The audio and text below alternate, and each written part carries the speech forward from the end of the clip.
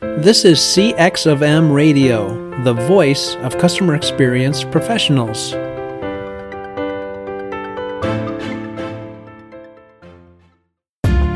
Welcome to another episode of Press 1 for Nick. Your host, Nick Glimsdahl, is the Director of Contact Center Solutions at VDS. Through conversations with customer service and customer experience leaders, Nick and his guests exchange insightful stories, best practices, and invaluable lessons they have learned along the way. Welcome to the Press 1 for Nick podcast. My name is Nick Glimsdahl, and my guest this week is Neil Hoyne. Neil is the Chief Measurement Strategist at Google, a Senior Fellow at Wharton, and the author of Converted, the Data-Driven Way to Win Customers' Hearts. Neil has served as an analyst, researcher, inventor, lecturer, and in his words, the father of many forgettable slides of glossy funnels and Venn diagrams, which is awesome. Neil, welcome to the Press 1 for Nick podcast. Hey, Nick, thanks for having me. You bet. So the one question I ask every single guest at the very beginning is, what's one thing people might not know about you? You know, I'll tell you this. I don't have a background as an analyst or anything quantitative. My background primarily, I did spend some time, admittedly, in college in computer science. A vast majority of my time has just been in core marketing and entrepreneurship and those types of areas, which I bring up generally because when a lot of people think about the content, they think about the fact that I work in measurement. They think I'm one of those number guys when really I'm more of a storyteller. And so we'll get into it, but a lot of the things that people are surprised about is that my strengths are more in connecting dots and connecting stories around interesting insights than they are around the actual core research that a lot of people find dry and I'd say almost intimidating. I think that is amazing. So Converted, the Data-Driven Way to Win Customers' Hearts is awesome, and I highly recommend. Thank you. And you'll know the reason why from my listeners as we go through the rest of this episode, but I would recommend anybody to pick it up because it talks about the data, but it also talks about the storytelling. And I want to get into storytelling in a little bit. But before I do, the first question I had for you is, what's the difference between the behavioral attributes and the personas? Because it's kind of a lot of organizations talk about the personas and let's build a persona. Let's do a journey map based off of personas. But what's the difference between those two? It admittedly starting to talk about the storytelling side. This almost feels like I'm taking a step back from it because personas make fantastic stories. And you see this with companies all the time. It's like, who's our customer? Our customer is this person. They're 30 to 32. They love going to Starbucks in the morning and then they go to yoga class. And it makes it very vivid and very creative. One of the concerns that I have around personas, though, is that you take large groups of people and you just classify them and say, because you're this age, you're going to behave in this way. Because you grew up in this neighborhood, these are your wants and your desires. And that's just, it's not a bad way to do things, but you can do so much better. So I generally look at personas as what marketers will do when you think about CPG products. You don't have enough understanding as to what's driving someone to target to buy a product.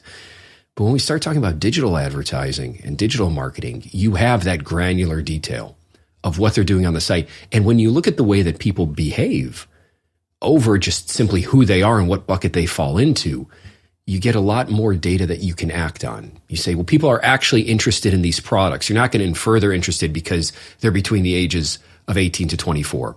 And so generally the way that I look at it is personas are nice. If that's what you have and that's what you're building from, great.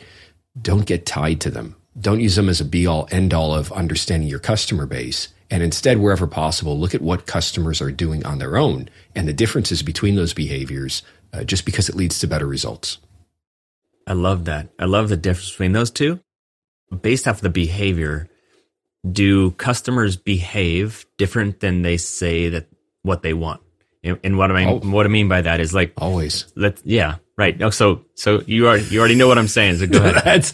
that's people this is kind of the difficulty that you just have with data collection. And there was a question I remember with the Google Surveys product back in the day. If you haven't come across, it's just a panel-based survey. They ask people questions and they give people money for it. And every now and then they wanted to run calibration questions just to make sure that people weren't, just clicking any random answer just to get past the process. And what their question was very simple. It was, what color was the red ball? And 26% of people got it incorrect. Wow. And again, just sloppy, maybe they didn't know. Maybe they were just clicking anything. You see this when marketers sometimes use it to judge effectiveness, where they'll have on their page, they'll have like a checkout question. They'll say, how did you hear about our particular program? And generally they'll have, a dummy variable. They'll say, oh, TV. But we don't run a TV campaign, but still they'll find 30% of their audience will put that information in. It just happens. That's the reality of data collection. Yeah. So based off of that, though, is the human behavior predictable? Because you kind of said that the behavior is potentially predictable, but what they say is not. It's generally, it's what I would say is when you're watching what people do, that's a strong indicator, because people, when they're generally taking those actions, when you ask people to self-report and indicate the reason for their decision-making, the reason for their actions, their underlying motivations, sometimes those are unclear to them. It's unclear to them as to why they made a decision in the way, what's really important for them, or also how to consider or weight other alternatives. So just thinking about this, I own an electric car now. And when you look at the car buying journey, and this is something I was curious about just because we work with a lot of automakers, generally people will rate their primary attributes. And for me, reliability on the vehicle was top. Nobody likes to be on the side of the road. Nobody likes to go to a repair shop. And arguably when I bought an EV, I won't point out who the manufacturer was, but they consistently rank on the bottom of quality.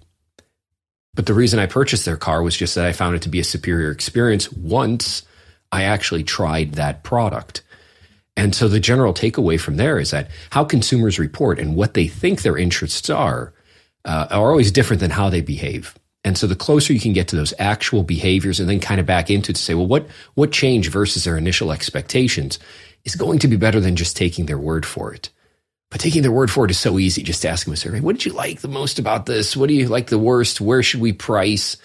Oftentimes, you just have to have a little bit of that test and then understand mentality. Yeah, it's interesting that you're more willing to pay more for a better experience than you are for potentially quality. But when it comes to the customer, in the book at the very beginning, you talk about how you should embrace your irrationality when working with the customer or interacting with the customer. Tell me more about that. It's just because we're human. And so I'll give you a practical example here. Generally, when you ask people and you say, well, what are important characteristics of your product? When you do market research, price will come in and say, wait, price is an important component. I don't want to pay too much. I want to pay a great price. That is a primary driver. But we don't necessarily understand how we perceive the relationship between price and quality of the product. One of the more interesting cases was early on the exercise bike Peloton was actually priced about 50% less than where it ended up being in its mass market adoption. I think it was initially priced somewhere around $1,200 US. And the perception in the market was, how can you possibly build a quality bike for that price? In that category, it should be at least $2,000. So people thought they were getting an inferior product, and it wasn't until they doubled the price to their close to $2,400, $2,500 that sales actually took off, because then it was in alignment with what consumers expected to see. And the marketing world is littered with these pricing examples where people effectively doubled or tripled their prices for the same quality product, but all of a sudden in the consumer's mind, that made sense. And we think about that to be like, well, that's counter. Remember when we used to do in basic econ classes, you used to have that little chart where it used to be like, and demand goes up or down based on the price. And if you want to create a larger market, you decrease your price.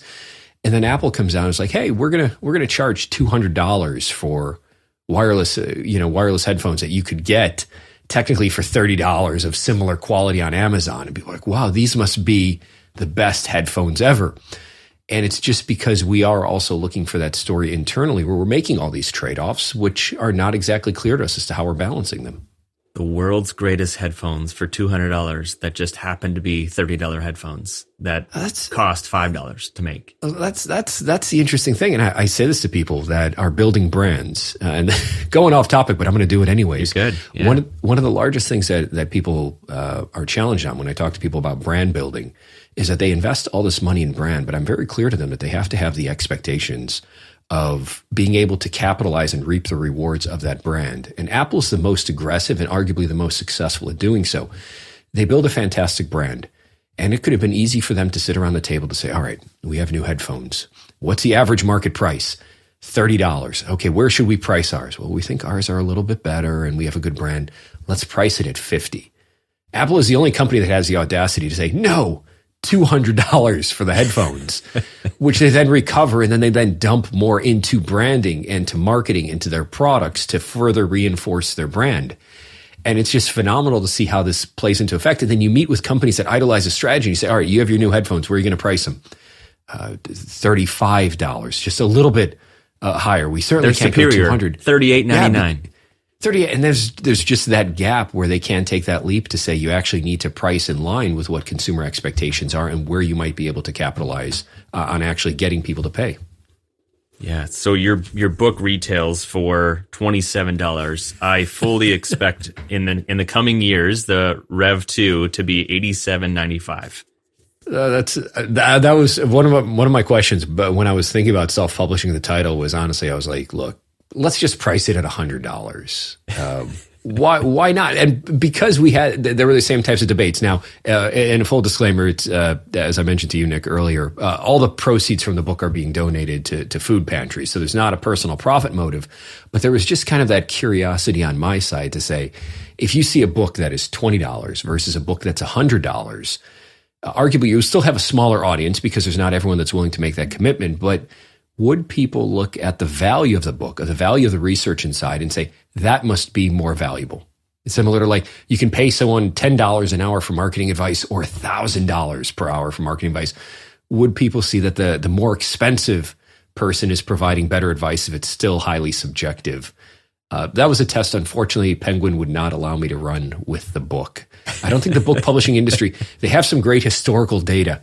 I don't know how many tests they do because really if you get that test wrong, here's a whole 2-year project that's just kind of in trouble just because you wanted to see how consumers respond to different prices. Yeah, since we're off the rails already, when it comes to Apple or when it comes to that $1,000 per hour for the marketing person, how much more are they attentively and focused on that, what that person is saying because of the cost of the product or service versus one that's at a typical price? Let's say it's $85 an hour and one in a still a solid company, but doesn't have that price tag. You know, I think everything just collectively adds to the consumer perception of it, whether it's price or scarcity is what we often see, how many products are left. And as I kind of joke around in the text of the book, when you go to travel sites and they'll say for hotel rooms, they'll say only 5 rooms left or only 1 room left. And you're looking and then they tell you there's and 20 people looking at this hotel right now. And so you feel compelled to act. And what they don't disclose is the fact that those 20 people are likely looking at different dates. So they are looking at the hotel. They're very careful in the language. They don't want to be misleading, but they're not saying that they're looking at this date range, which only has 1 room left. We take the same things in terms of social proof, the number of people that rate or review products, how they review those products. I think everything just collectively adds up to how people interpret these different signals. But very much with, the relationships that we end up in real life. If you were to go through and be like, let's draw out, and people do these exercises, they always confuse me. Like, here's the ideal partner for me, right? So they come out, someone that can make me laugh and somebody that makes a lot of money. And they may have certain conditions that they're unwilling to sacrifice on, whether it's, lifestyle or religion or whatever they happen to be. But it's very hard past that to get people to define how they really feel about certain things. And the real takeaway from this is there are not only to recognize that these factors exist, that companies should explore them, to say this is not a pure, if you drive price down, volume goes up proposition, but also to be infinitely curious about the ways that consumers respond. And generally what we find is that when you challenge somebody on fundamental beliefs about how things work in the world, what their response is they become more open to alternatives. And that's really what a lot of the book is about, is to say, well, what if you think about things in a slightly different way with the goal of just creating enough space so that marketers, students, business leaders say, what if we did something different? And part of this actually ties back to an interesting research project from a couple years ago where they looked at executives and they asked them to make a decision. I think it was in the test, it was about going into a new market or not.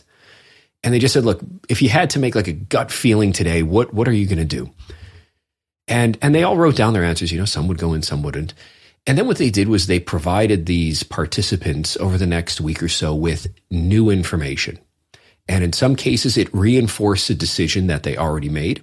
In other cases, it designed to directly challenge, to say you shouldn't go ahead. And still, even in the case when they challenged their original decision, they found out that more than 80% of the executives still made their original decision.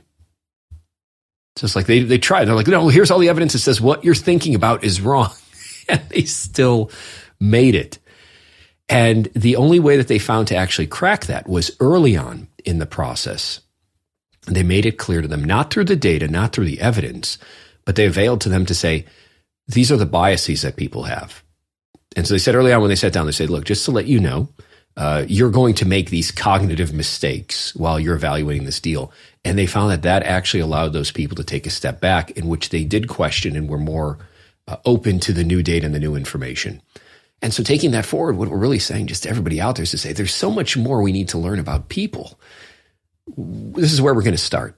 And hopefully by setting it up that way, they're open to some of these ideas to say people buy in weird ways. They do bizarre things, but we can understand and we can become better at marketing and communicating with them, at least if we're open to it. And I think that's one of the reasons why I do love your book is that it gets you to think outside of the box a little bit based off of the data that you provide and how it focuses back on customers and how it focuses back on the right metrics. And one of the metrics that I think that you and I both truly enjoy is customer lifetime value. And so what makes that the indispensable measurement for marketers? I just like it because it allows you to consider more than the short term. So for the listeners out there, if you're new to customer lifetime value, and we'll just be explicit about it. It is a forward-looking prediction at the individual customer level for how great that customer is going to be, what type of value they're going to derive back to your business. And I look at it very much in a personal relationship context. It's like kind of having someone looking over your shoulder saying, these people are going to be great in your life and these people you should probably stay away from. It's kind of, but it's also really accurate and you can scale it across millions of customers. And then the reason why I like it is simply because when you look at short-term sales, it won't reflect things that you're doing long-term, keeping customers around, customer retention, building a brand, because it only reflects, did they buy right away? So it's kind of like you have a really great conversation with a customer. They're really happy with their product. They're going to come back later. But if you're only looking at short-term sales and say, did they buy right away? No. Oh, well, was that wasted? And no, it's not, but you need something like lifetime value that's more forward-looking to measure it. And the other reason is that I like to think that it's a little bit less subject to manipulation. So I oftentimes will see companies, especially those that are publicly traded, that are behind on their numbers and saying, hey, we need to boost new customer acquisition numbers or we need to boost sales numbers. And they offer a whole bunch of short-term promotions, things that are simply front-loading sales that would have occurred otherwise. And so you're always kind of wondering, well, what's the downstream impact if we're giving aggressive promotions? Are we depriving the next quarter of sales? Are we conditioning people to wait for the big sales and the big promotions? And so what we're doing with lifetime value is we're taking a step back and we're saying, no, by looking at the entire lifetime of the customer, the goodness of that customer, we get a more accurate sense as to if our business is successful or not. Yeah, it's not just focusing on the front end acquisition. It's focusing on the overall acquisition of that customer. It's retaining, it's adding value, and it's expanding your portfolio for the right reasons at the right time. And just the biggest warning on it is to do it the right way. And so that's why I was very deliberate about the language. In fact, this ties to your question about the personas, is that a lot of people make the mistake with lifetime value. And this is kind of the key word I listen for in conversations. I was like, are you working with lifetime value? Oh yeah, we are. Okay. What have you found? And they're like, well, we find that the average customer spends $500 with us. And right then, when they say that average term, you know what you've walked into. It's the same thing. Be like, well, what do we find? Well, we find that our customer is between 18 and 25 and like Starbucks. It's the exact same thing. It's that they're grouping the individual customer behaviors in such a large aggregate. So as long as you're doing it at the individual level, you're going to be in great shape to use it. But if you do it in just the aggregate and you say, hey, this is how much all of our customers are going to spend, you lose that nuance that's so important. In a competitive market, does your customer service stand out from the crowd? One way to offer a better experience is by moving your contact center to the cloud. But with so many options to choose from, how do you know which solution is the best for both your business and your customers? That's where VDS comes in and guides you to the best solution. They understand your clients' pain points, business outcomes, and goals. Then VDS designs, implements, supports, and provides 24/7 managed services. From start to finish, VDS is committed to finding the best solutions for your clients' needs. To learn more, go to www.govds.com or find a link in the show notes. And it's so vague.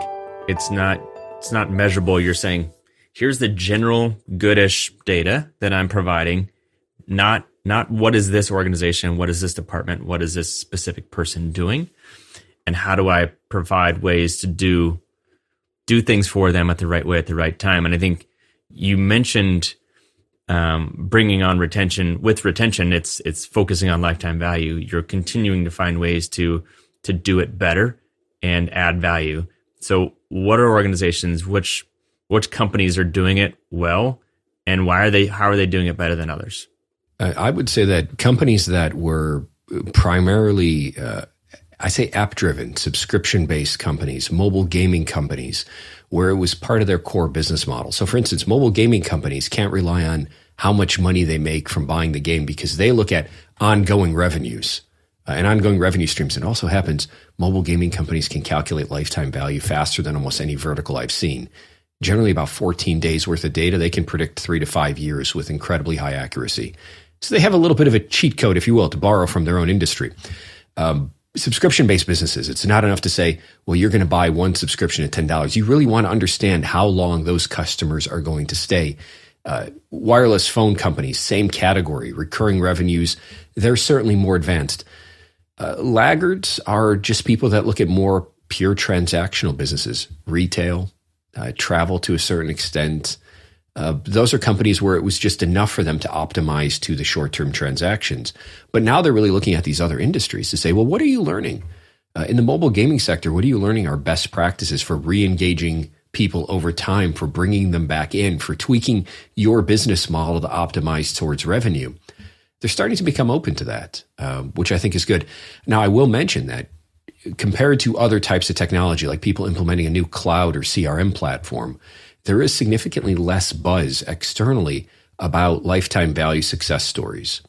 And the reason is there's no reason for companies to kind of tip their hand for their competitors to say, hey, you're all bidding on short-term transactions. I'm going to be bidding for the best customers in our vertical. Because right now, you forget for online marketing sometimes that we're in an auction type scenario, which means whatever company has the best information theoretically will win that auction, because they'll be able to connect and bid more effectively. And if you're competing against someone that's all bidding on short-term transactions where all customers are effectively equal, you just care about how much they spend today. And you can take a step back and say, no, I'm going to bid for the best customers over time who are going to come back to me more often, spend more money, and I'm going to leave you with everybody I don't want to take. And that's a pretty powerful strategy, but you sure as hell don't want to tell them, be like, hey, so enjoy all those poor customers. I'm going to be over here in the corner. But as like we talk about in the book, that's exactly what Amazon did. And that was their strategy, was to go in and say, look, we're going to grab all the high value customers. We're going to do whatever we can to lock them in. And then we're going to let the entire market try to figure out why they're not able to get as many short-term transactions as we're focusing on those longer-term relationships. And along the way, they're reducing effort and they're guiding you to that solution with the right information. They're not hawking technology. I always like to say they're opening up their black leather jacket and saying, which product and service you want? I have it at the cheapest and it's the best and I'm going to implement it at the right time. And you're like, wait a second, like you don't even know my first name, let alone what my pain point is and how you're going to solve it in the future and how that aligns to my business outcomes. And like they're just hawking technology. And I think that's a lot of the difference between the organizations. Yeah. And, if you think about those short-term metrics, going back to that question around, where the opportunity is for lifetime value and why it's so important, is that if you're sitting there from a marketer lens and your primary KPI is revenue, or new customer growth, then you're going to pound those levers pretty hard. But that doesn't necessarily mean it's the best customer experience. It means, hey, we're behind on sales. Send out more emails, offer more coupon codes, throw more products at the customer, anything to get them to buy, just to hope you stay on track. But that could be a poor experience. They may never come back.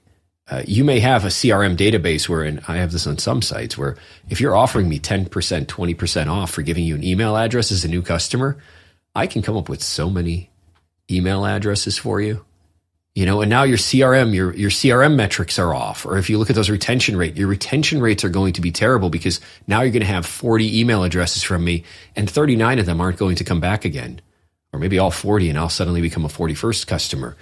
And when you think about it, just from a relationship side, it seems like a really bizarre way to do business. I think the only thing that's been carrying it forward is simply momentum. It's what everyone's been doing. And now you see that slowly shifting where there's almost a disruption in the industry where people are saying, no, we're going to get off this train. We're going to get ahead of everybody else.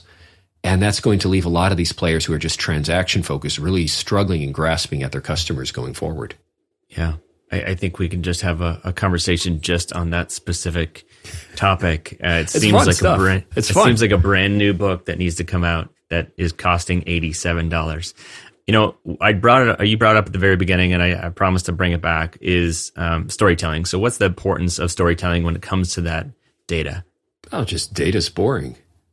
I mean, the ideal data is those points, those intuitive elements, those stories that we can't forget. But, this I joke around with this on the book often, which is, when you start writing a book, people always ask you, like, what's it about? What's it about? And then you tell them, I learned this early on. They're like, what's it about? I'm like, I'm writing a data book. Oh, well, that sounds exciting. And you kind of know in the back of their mind, it's like, hey, I'll look at your cover and I may flip through a few pages, but I don't read data books. And it's kind of what I tell people. I don't read data books either. I mean, I have some on my shelf that I always tell myself I'm going to read, or they're like textbooks, which you never go back to. But in that precious time you have during the course of a day, do you really want to, hey, it's like I have a mystery, I have a sci-fi. No. Let's read about SQL. Let's read about how to predict customer behavior. It doesn't happen.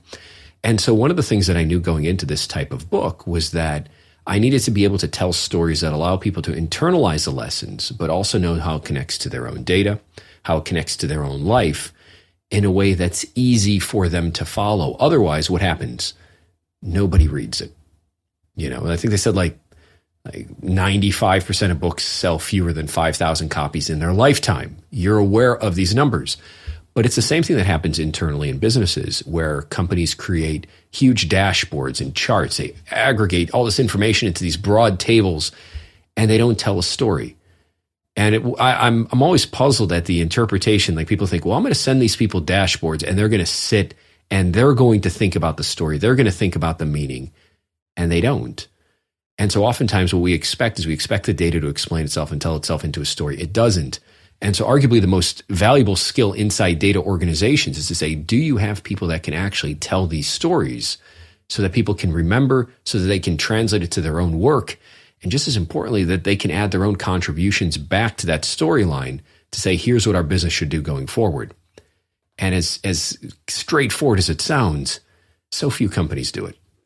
Yeah, and I think the other thing that people need to do is take that story, be able to share it internally, but be able to share that across all departments, and then even being able to share it externally to organizations or to people. And because the more excited that people get based off of the product and services that you have or the data that you receive and tell out, then it's going to improve hiring. It's going to improve potentially customer retention.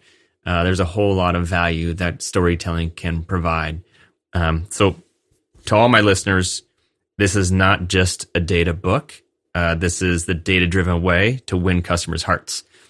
There's more to that than just a bunch of numbers. And I took a ridiculous amount of notes. And there are some pictures in there too. So it's not just a bunch of graph charts and SQL. So go do it and buy this book. And it's not just a great cause for Neil to get rich quick scheme. It is for him to donate to all of the food pantries across the country, and highly recommend it. Thank you. Yeah. So I have two questions at the very end for every single guest. And the first question is what book or person in customer service or customer experience ideally have influenced you the most in the past year? So that's the first question. Sure. I would say that the two books, they're kind of related, but I do enjoy them. One is a book that I always recommend to people, especially, in my full-time role, How to Lie with Statistics.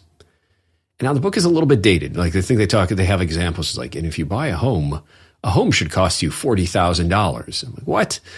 So it is a little bit outdated, but the lessons that it has are powerful in the sense that it provides simple, illustrative examples about how people can take the same pieces of data and based on how they present it, tell much different stories.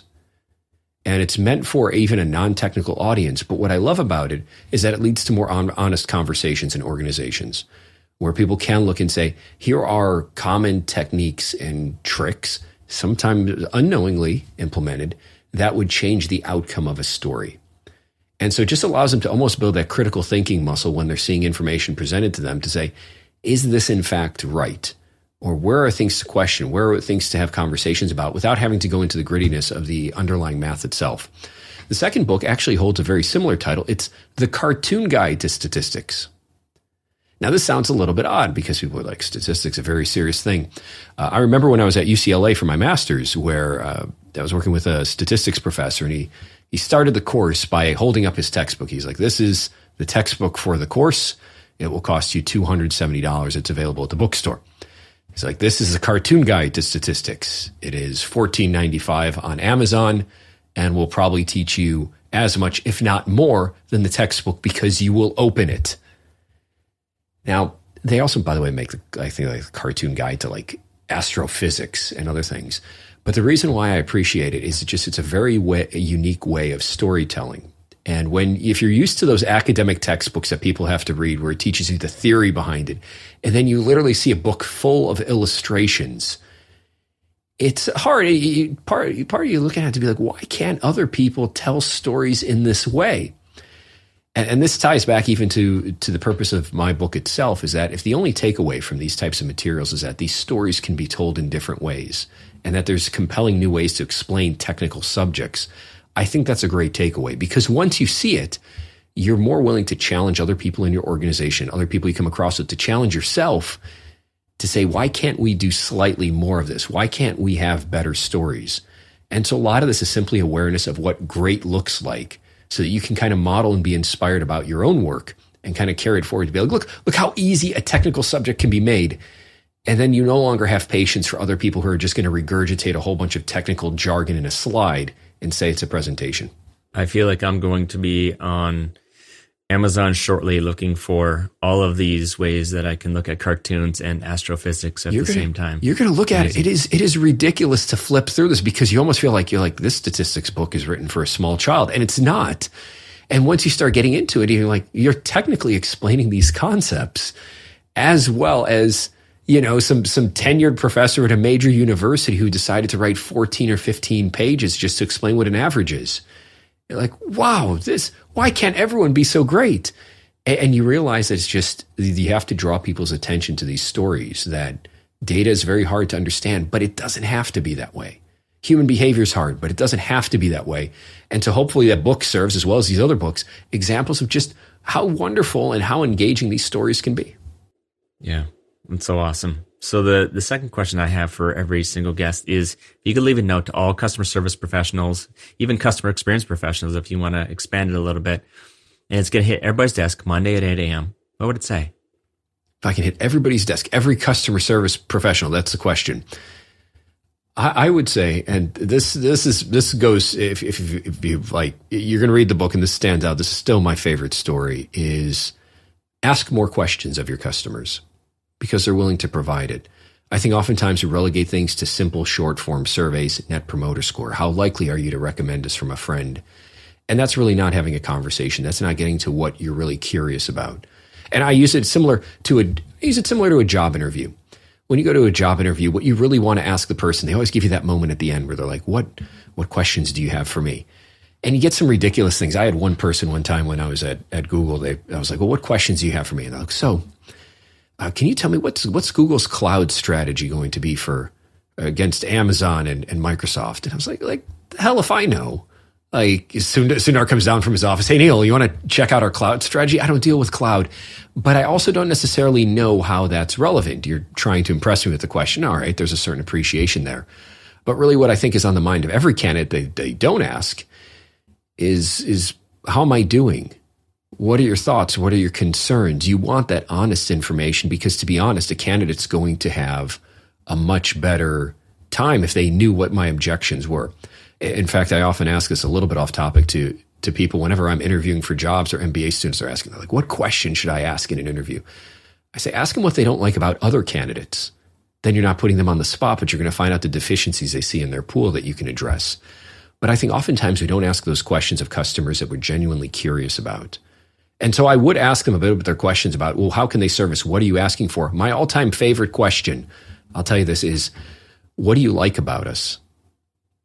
And I talk about this a lot just because this behavior is infinitely fascinating to me. But as it turns out, when we ask people questions and we draw their attention to specific items, we get them to focus and pay attention to it, which makes sense. But you realize how much is missed. So oftentimes we don't form opinions on things until we're asked. So customer service agents that send people to surveys and say, what are things that we could do better? Gets them thinking about all the things they did wrong, which is kind of a wrong way to think about it. And that's why one of my favorite questions is, what are all the things you love about us? What are all the things we did right? Because it makes those ideas salient. It actually improves lifetime value. It's ridiculous to think about, but simply drawing people to the positives and asking them what they liked most about your service, about your product, about your company, even in a retail setting, can improve lifetime value. And you think about it just from that question of asking them and thinking about the positive. And that's how easy it is. Like, companies that wrestle be like, God, if only I could get 1 or 2% more out of my customers. This on the retail side, I think, drove like a 7 or 8% improvement from a single question. And so that's kind of where the starting line for that memo is: remember the power of questions, to ask more of you about what's on your mind from those customers, and specifically ask them about what they love most about your company. Because not only will you feel good, but they'll feel better about your company, and chances are they'll translate into better buying behaviors going forward. I love that question because you get them to think, but it's also, you give them the opportunity to voice what they like and what they don't like. And it makes them feel known and valued, and saying, you know what, I'm part of this journey now.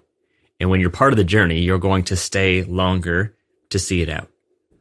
That's it. You want to bring them into part of the process. And by the way, that goes beyond customer service. That even goes to how you engage them on the website, to anything that you're doing with your customers.